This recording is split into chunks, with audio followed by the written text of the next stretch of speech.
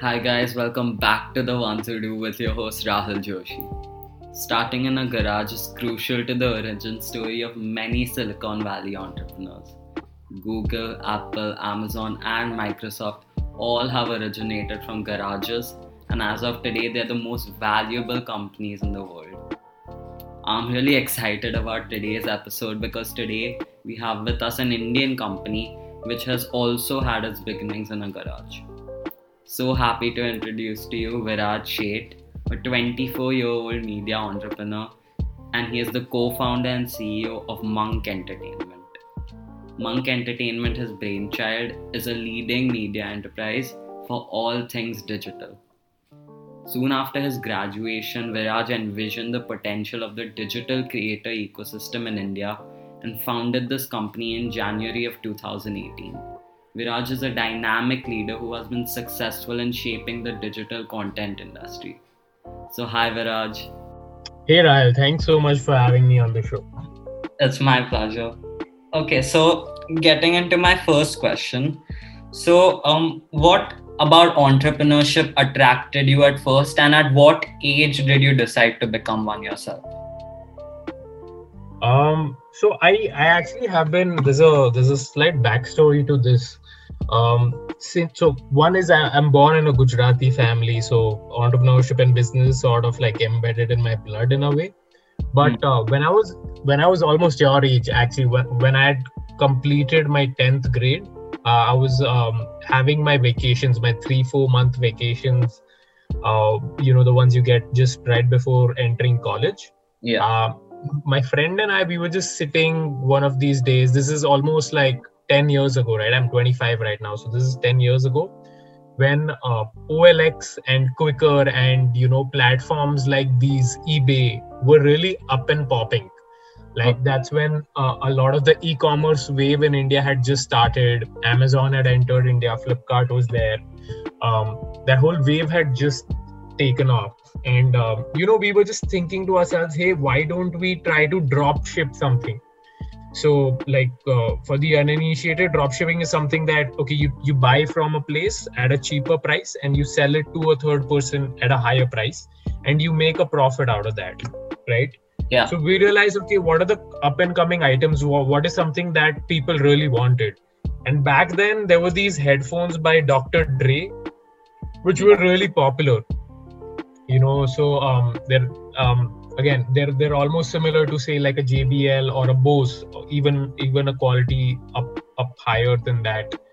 So we realized, okay, cool, let's find a vendor who could give it to us at cheaper rates and sell it to people who actually wanted it but didn't have access to it. That's when my entrepreneurship journey really began. That's how, this was a pure sales game. I just saw an opportunity, saw a market gap there, and we just took it to ourselves. We made good money. We made some 40,000-50,000 at that time, which was like a huge deal for like 2 15-year-old kids, right? Yeah. So that's how my entrepreneurship journey started, of sorts. And then it just kept going. I knew something that I always knew I wanted to do something of my own. I was never too sure what that doorway would be. And that's when I met my partner Ranveer as well. We're from the same college. He was 2 years senior to me. And we got chatting and we realized, okay, there is a possibility that we could actually start a media company, which represents a lot of digital talent, a lot of YouTubers. Because Ranveer was a YouTuber himself and I already did a decent job representing him.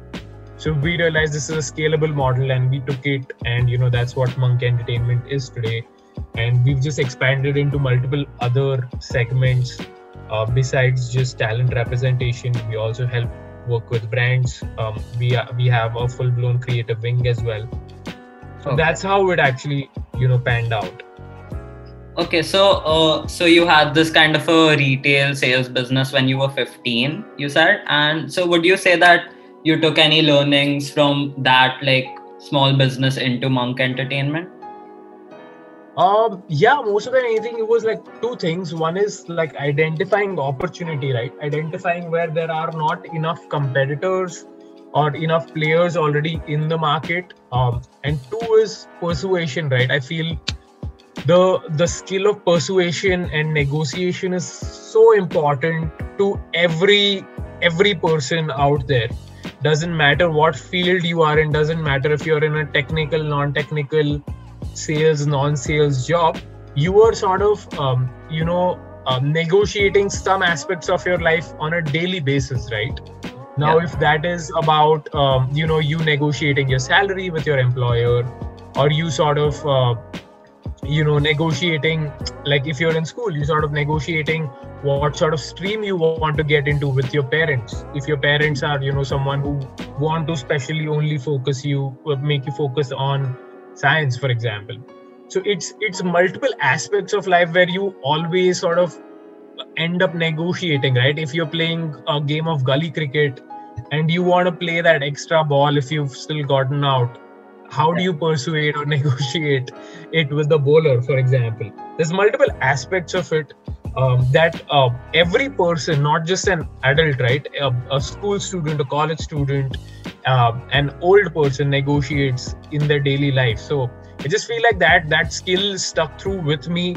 A 15-year-old negotiating with some 25, 30-year-olds, trying to get a good price for the headphones, trying to sell it at a higher price, upselling the headphone, pitching it to them, things like that. So I just feel like those are very core qualities of the, of the job that I'm also doing right now, of the kind of work that I do. And that sort of helped me since the beginning till now in my career as well. Okay, and so you started Monk Entertainment in 2018, if I'm not wrong. Yeah, that's right. So that's when you were 23. Okay. Sorry, it was 2017. We incorporated the company in August 2017. I left my previous job in November 2017 to fully join the company. So that's when it happened. I was 22 then. 22. So to me, that's like a very young age. So did your age become a factor of people not taking you seriously back then? Oh yeah, all the time. It still is, actually, considering the fact that I have such a baby face. I don't have a beard, I don't have facial hair. People still think I'm 18 or 20, honestly. So until they actually hear me talk about my work, then they realize, okay, this guy probably knows his way around things. So yeah, I mean, all the time. I mean, now the fact that we have a decent bit of reputation in the market sort of helps. We've worked with a lot of clients, so people know of us through someone, right? Yeah. So that always helps. It's the network that we've built over a period of time. But earlier, 2-3 years ago, it was always and the fact that we're working in an industry that didn't exist before, really, right? A lot of this influencer marketing bit popped up really in the last 2 to 3 years. True. So people didn't really know what we were talking about. They were just thinking that we were faffing, we were talking in the air. We didn't have any concrete results to show, stuff like that. But what we really just wanted is we wanted someone to make that bet with us and sort of, and have us steer them through that bet. I just wanted someone to put in some monies into seeing this form of marketing to actually understand that, hey, this is what would actually really work wonders for you, for example, right? And that happened slowly. There were, it's not like no one believed in us. There were smarter people who were probably also younger themselves, who knew that age is no bar, and who really understood that if we wanted to adapt and go and move towards smarter ways of marketing ourselves, of connecting with the youth, speaking to a country which has the most amount of youngsters in any country, this is probably the way we would have to interact. TikTok was actually the way that a lot of the Gen Z brands, the youth-centric brands, interacted with the audiences, because that's where their target market was, or Snapchat even, right? Yeah. That audience is not active on something like Facebook or Google Ads. So that was one aspect of it, right? So it was while I personally faced a lot of rejections, I also know that there were some people who really backed us to the T. Yeah, I'm sure. That's great to hear. Okay, so moving on to my next question. You are around 3 years into Monk Entertainment and you have Yeah. already tasted success. So my question is, what kind of company did you want to initially build for Monk Entertainment? So like, what was your vision? And does that currently does Monk Entertainment match that vision? Uh, I mean, right now, I wouldn't really say we've tasted some amount of like progress, but it's far from the success. And I'm not trying to just be humble or whatnot here, but we're only like 3 years into building what we are building, right? Yeah. So I feel like there's a long way to go. There's a lot of new things we want to experiment in, and I just feel like the kind of business we're working on right now is not the end. It's a means to something bigger, right? Right now what we are doing is a service based business. We're helping a lot of brands and creators come up and above, like monetize their stuff, market themselves, build a gig economy out of what they're doing. So we're aligning ourselves with those kind of tools internally. We're tools and services internally, where we know that if there's a certain talent who's doing fairly well on Instagram, if they've gone from 0 to 1, we know how to take them from 1 to 100. What sort of PR to get them, what sort of brands to get them, what sort of positioning to give them in the market, and ensure that they make it really, really big in their careers, right? Yeah. So for us also, I mean, I'm only 25 now, honestly, and I'm still figuring life out. So a lot of the things that we're doing with the company, we're doing a pure play trial and error, and we're just doubling down on whatever is working for us. Okay. So initially, did you like create any measurable goals, like list down some goals, or is it just like kind of go with the flow? So yeah, I mean, in fact, my initial goal was just to ensure that I pay off all the salaries. I didn't. So we took like a 1 lakh loan, which we repaid in like within 2 months. And beyond that, it was just that, okay, for right now, let's get ourselves up and kicking, because we're a completely bootstrapped company. We don't have a rupee of funding. So the goal was for us to just ensure that we are paying off our salaries from our own pockets. We're paying off the rent from our own pocket. We take home some sort of money to ensure that we have the bare minimum sustainable to live with.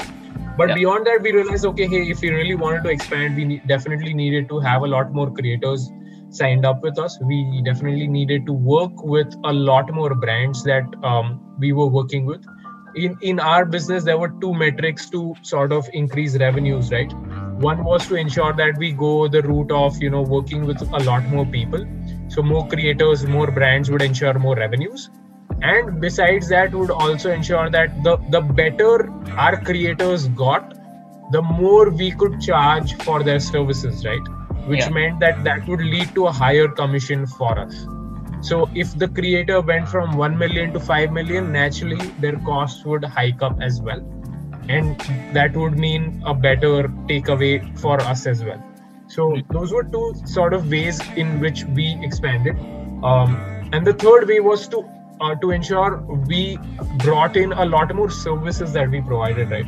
So while we had more brands and more creators come to us, if we expanded more services as well, we were able to provide multiple aspects of marketing to the brand and ensure that they had all the services under one umbrella, and not go to a third party in that case. And all of that ensured that our revenues kept ticking in. We're like last month we did the highest revenues we've done ever so far, and that's also secondly is because COVID has been a blessing in disguise for the entire digital industry. In a way, right? All aspects of digital. I don't just mean digital marketing, but digital payments. Like if you see all the fintech apps that have seen the boom, everyone from say a Razorpay to a Cred to your phone pays of the world and whatnot. So that's what's happened. Even the edtech industry has really popped up. You see the White Hat Juniors, Byju's, Upgrades, and Academies of the world. So yeah, that's sort of what's happened. It's nudged people into the world of influencer marketing and digital marketing. So that has worked in our favor for sure. Okay, so Viraj, just now you said that you have expanded the services of your business, and I know that you Monk Entertainment like does influencer marketing and talent management. So, like, what are the key business areas Monk Entertainment has covered currently? So right now, so we started with talent management or representation. So we started taking up all exclusive work for the talents that were signed under us. So that was one way of one of our models. The other was helping brands with influencer marketing, ensuring that they did the right strategies while selecting influencers, working with them, curating it for them. Then we started a completely new creative wing, which was about social media and video production. So we realized while we were helping brands shortlist influencers, we would also like them to under the same umbrella avail our services of giving creative ideas to them as well. So we started giving them creative ideas along with that. And we also said that, hey, while you're at it, why don't we also handle your brand's complete mandate? We start taking up video production for you, and we also start doing social media for you. So that was the other aspect. We're also now moving into certain aspects of tech where we are building certain tools and products that will optimize, the usage and the our sort of services for various partners like brands and creators. So that's something we're moving into as well. Okay, and so is there any story where you have like rejected like a talent or a company, and is there any criteria that you have for these, like accepting the offer? So I wouldn't say rejected really, but yeah, we've asked certain talents who have approached us to sort of give it a while before they could come on board with us. This is purely because I put this out in a video as well, that I don't feel like talents really need representation when they're at the beginning of their careers. I just feel like they need to sort of understand the space themselves. If they're a content creator, keep creating content. Put yourself out there on YouTube, Instagram, and the likes of it, right? Do a few amount of deals yourself. Like, speak to a brand actually and understand what is it that they expect of you.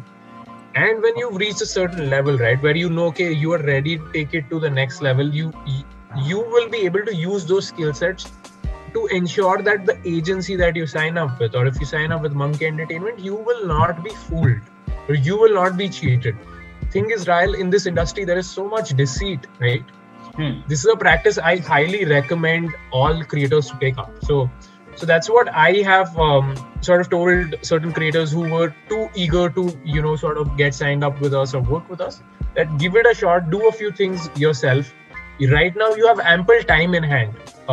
When you are doing multiple things, when you're getting so many brand inquiries and calls, there is a requirement for you to get an additional member or a team on board with you who can handle the back end of things for you. But when you're only at 1,000, 5,000, 10,000 followers, there's a fair amount of likelihood that you have ample amount of time in hand, because you don't have that high of an inflow of inquiries coming to you. So yes, that has happened. With regards to brands, yes, there have been certain shady brands we worked with who there are those kind of brands who keep asking you for ideas, and they keep saying, yeah, okay, but we didn't really like it. And they keep taking more ideas from you and eventually don't end up paying you. But what they do is they just say that, hey, we didn't really like the ideas, but in a week or two you really see them replicating your exact ideas. And they were just trying to be cheapskates who didn't want to pay, but actually ended up stealing your ideas. So we sort of blacklisted companies like those. Oh my god, that's so shady, weird. I don't know. But yeah, I understood. So earlier we spoke about like setting goals for a company. So say a company is starting up, should like the goals like aim for the moon be really aggressive, or do you think it should be like monthly achievable goals and the goal should be conservative? I mean, it completely depends on you and the industry you are working in, right? Like, for example, for us, because we were not heavily funded, we couldn't like get the best salespeople, marketers on board and things like that. So we knew that okay, we had to be sustainable before we could get bigger and make bigger bets and reach for the moon, right?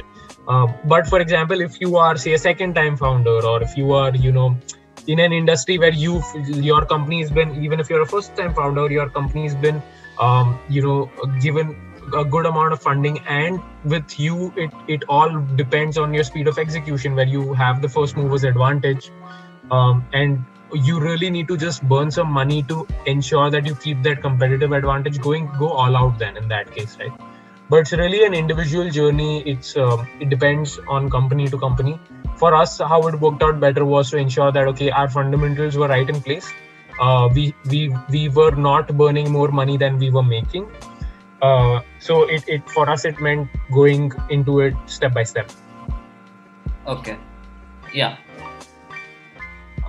So entrepreneurs are seen as leaders and visionaries, and I'm sure that you have a to-do list of what tasks you have to do daily as an entrepreneur. So like, what are your responsibilities in Monk Entertainment, like on a daily basis? Right. So earlier I used to do a lot of the execution work, where I was speaking to all the talents, speaking to all the brands, coming up with creative strategy, executing the deal also then doing the accounting bit of it, all of that. But that's fine. Every entrepreneur, when they have not more than a 1, 2, 3, 5 member team, should be doing that. But I've moved on to a lot more of a strategic role, where my job is to speak to clients, ensure our long-term clients are serviced well, they're getting things on time. The other part of my job is to be speaking to a lot of the talents that we have, very good important clients that we have, ensuring that they are serviced well, again in terms of creators as well, helping my talent team look after, scout and sign more creators as well. So ensuring that if there's a new and up and coming talent, reaching out to them, ensuring that they get a feel of what we do, enabling relations with them and closing deals like those. Beyond that, looking to move into also understanding what newer initiatives we could get into. So a lot of influencer commerce is going to pop up now. I feel influencer-led labels or companies will be starting very soon. India is just about to see the rise in that. So trying to lead initiatives towards that movement as well a lot more. Okay, and so like you're like kind of the leader of Monk Entertainment. So does it like kind of scare you that any mistake you make can firstly affect your future because you're so early into your career, and also the people who are under you? Yeah, I mean, honestly, it doesn't scare me anymore. I just feel like, whatever mistakes I had to make, like the terrible, naive mistakes, I have made a lot of them in my initial 2-3 years. And I mean, it didn't really cause a, like a catastrophic effect. Like it didn't like kill the company. It only made me realize, okay, this was stupid. You should have totally avoided this. So I know that. So I've sort of put that in my mind that hey, if I start thinking like this mistake is going to completely hamper something, it's actually going to make me very averse from trying new things. And that's not something I ever want to have, because like the bigger the companies get, the more rigid things become and the lesser innovative you get during your journey, right? And that's not something we actively want. So I try and ensure as much as possible that I have hedged the risks on the decisions that we're taking. It's not too risky that we will actually have to bet our all of our company's fortunes on it, or lose out on our 10 best clients or something like that. Yeah. But yeah, I mean, there's certain aspects of it which are risky, and if I have to go for it, I go for it. But it never really comes at such an extreme cost, where hey, I will actually have to end up firing 15 or like 50 or 60% of my employees. Even with COVID, we actually got through without firing a single person. and we had pay cuts only for the first 3 months of first 3 4 months of COVID. So we're back to normal now. We're like we've actually had a fair amount of raises in the companies as well for the deserving candidates. Okay, so Viraj, my next question for you is what has satisfied you the most with your company? So I know that the littlest of achievements like satisfy me in my academic life. So do you really get happiness from, like as I said, little achievements or like really bar breaking ones maybe? Man, honestly, Rahul, like I said, right, in the industry, there's so many companies that have actually sort of, um, ruined careers of creators by getting them signed on to almost slave-like contracts, where they're sort of like, and this happens a lot in the entertainment industry, where the agency sort of like scamming the creator off of like 50-60% commissions, not giving them their dues, not paying them on time, things like that. And that's something we actively wanted to move away from and actually fight against. And that's something that has always been super satisfying when creators and creators we don't even represent exclusively talk about us in the market, saying that hey, yeah, we like working with Monk Entertainment because their payments are on time, they bring us a good amount of work, they pay us what we ask for, things like that. And that's something that's always like given me a good night's sleep. And the other aspect of it is just knowing that like when I had interned when I was in college, I know that I was treated like crap during my internship, just because I was a kid and like for some reason they thought I couldn't make mistakes like that, and they really just like made fun of me and just bullied me through it. And I knew that hey, that's not an experience I would want to give any new entrant in my organization. And that's something I stand by even till today, where we know that, and it's true that some of the best ideas do actually come from the interns, especially at a time when our industry and our organization especially thrives so much on Gen Z content. They interns are the ones who are actually in touch with what really works with their target audiences, with the people that they hang around with. So we've ensured this always that the company culture is as like non-toxic as possible. You get heard whenever needed, whenever you want to like put out something, put out an idea. Everyone in the organization has direct access to me. So things like that is something I am personally very proud of in the organization. Okay, so to me, this all sounds like your past experiences have really made you like make client satisfaction really important for your company. So yeah, absolutely makes sense. Yeah. So getting into this like podcast project, I've really wanted to read this book called The 7 Habits of Highly Effective People. So, okay, what habits have helped make you successful, or what traits you have had in your childhood, or maybe etc. I feel like I know a lot of people talk about it, but self-awareness is super key. It's like the biggest trait you could have that will help you pull through anything in life. Like if you are self-aware about your strengths, weaknesses, about the kind of sort of sorry for the cussing, but bullshit that you feed yourself, you will actually sort of move faster in life. Okay. Like for example, I knew that one of my weaknesses was not being able to delegate tasks. Like I was one of those guys who was like, okay, if I have to teach this person how to do it, much rather do it myself and save some more time with it. But that's probably that was not the right way if I actually wanted to build a 50% organization, right? Like I couldn't have done each and every task. Possibly I would have just burnt myself out. So the fact that I was self-aware about it and I didn't let my ego like get into it ensured that I was able to get over that aspect of me. Or just knowing my strengths. Like I knew that even though I was an engineer, I hated code. I didn't want to code a single day of my life. If I was given the that job, I would be miserable for the rest of it.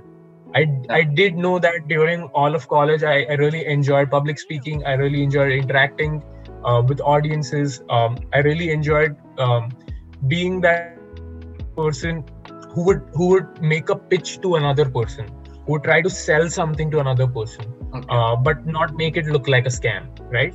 So I knew that there were certain aspects of it which are very core to the kind of career paths that I have right now, and I feel like people should have that self-awareness, and I have like 15, 18, 20-year-old people asking me this all the time, that how do we get that self-awareness?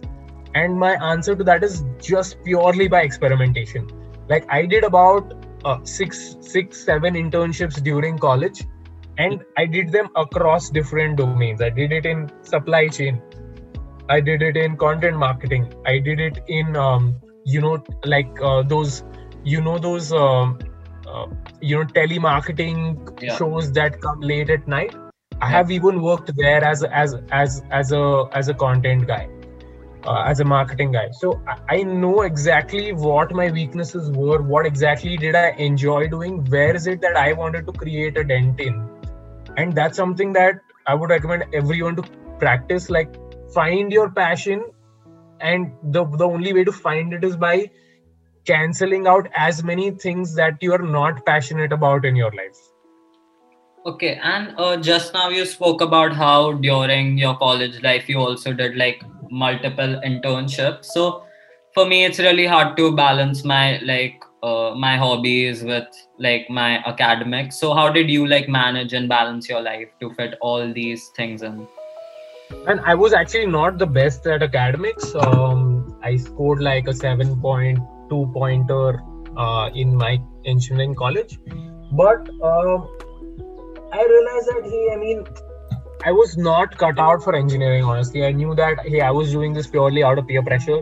So I knew that if I really wanted to get into something fresher outside of engineering, I needed to make that decision myself. If I had to sort of pay extra attention in class in order to be able to get the chance to go get an internship, then be it. If it meant for me to lose some sleep and still be in time for office, then be it. It was just that. After my third semester, I scored one of the lowest grades in my class in my third semester, and I was so demotivated. I was like, okay, never again.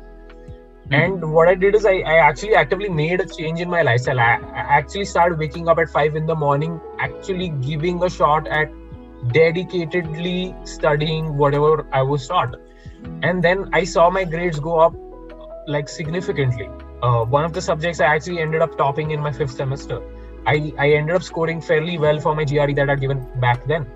So it was all about prioritizing. I feel like it's Rahul, at the end of the day, it's actually what you want to prioritize in your life. If you want to prioritize comfort, you will do that. If you want to prioritize money, you will do that. If you want to prioritize peace, you will do that. If you want to prioritize mad, crazy, fast growth in life, you will do things that will lead to things like that. Definitely. The thing is, everyone likes money, everyone likes growth, everyone likes being out on vacations, doing whatever the hell they want, but they don't want to work for it. Yeah. And that's where self-awareness comes through, right? You need to be self-aware that, okay, if you want to be a month in Maldives or Miami or in Goa even, you need to realize that the 11 other months that you're working, you are really slogging it out and ensuring that you make way enough money that 1 month of you staying in Goa will not even affect you in the long run. For example. So that's what people need to understand. They need to be very self-aware that, while everyone has all those, fantastic goals and dreams that they want to buy this house, that car, why not XYZ, how do you really get to it? Like, what value are you providing to the world for them to give you that remuneration in exchange? If you are not providing any value, please don't expect to get paid. Yeah, I completely get what you're saying, and what you just said, it also relates to something that my parents always tell me. If it was easy, then everyone would be successful, and yeah, that's so true. And okay, moving on. Like in the 21st century, we have access to like literally any form of information through the internet, Google, and all of that. So, how important do you think is actual education, like the standardized testing and getting that degree for achieving entrepreneurial success? I mean, honestly, in today's time, it's super difficult to sort of say that you really need education to like formal education to succeed. I know many of my friends who've dropped out of colleges, and no, these were not Harvard or MITs like Bill Gates or Mark Zuckerberg, but very normal engineering colleges that they've dropped out of and are now founders of many startups. So the thing is that what people don't realize is that they feel like dropping out of college is cool, so let's do it, but they don't have any real plan after doing that, and that's when people get wrong. When my friends dropped out, they dropped out because they knew that they were not going to stop learning. A lot of people drop out because they don't like studying. No, that's actually like the most terrible excuse to drop out. My friends dropped out because they knew that they were going to be able to latch on to something bigger and better and at a cheaper cost, because they were curious enough to never have the ability to learn die out in them. And that's why they started just Googling and researching and making their own notes off of the internet. They started watching YouTube videos about things that they were curious about. It could be anything: personal finance, how to make a rocket, how to start a startup, whatever it is, right? Like there's a like internet is actually a gold mine of information. But if you look at I think this is I'm not sure what university, if it's Stanford or something, but I think Stanford has released a full-blown series on how to start a startup, which has been done by Y Combinator, which is actually one of the biggest VCs in the world, venture capitalists in the world. Like they have funded like thousands of startups, like some of the very big ones like Airbnb, Uber, and the likes as well. Okay. That video has I don't think it has even a few million views. But your videos where you are watching some comedy stuff, you're watching some song by your favorite musician, and all sorts of junk content has billions of views. So that's sort of the disparity, right? If you are someone who is dropping out, there is ample information on the internet for you to have a stable income in the future. With everything coming up, with gig economy coming up, with work from home coming up, like jobs and startups especially are not really looking at degrees anymore. They want people who are curious and who are hungry. And if you can ensure that you can retain that in yourself 10, 15, 20, 30 years down the line, then sure, dropping out makes sense for you. Okay, and Viraj, I know that you did engineering, and that's not quite relevant to what you're doing today. But would there be any specific education path you recommend to follow to become an entrepreneur? I mean, if you get a bachelor's in business administration, that's something that will teach you some of the core skills. It depends on what product you're building, right? So, in fact, there's a lot of if you really want to pursue entrepreneurship, that's probably the most direct way. But the other is the thing is, most of the entrepreneurs I know today who've started fantastic companies have actually been engineers themselves. And that's because engineering does end up teaching you a lot of life skills if it doesn't teach you at least the core technical skills, at least the ones in the Mumbai University.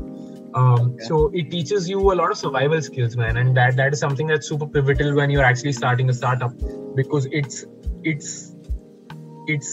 like going to war in a way, right? Because you're going to fight against all the naysayers, you're going to fight against a lot of odds to be able to make that first penny that you're going to make, and then you need to keep doing that throughout your startup journey.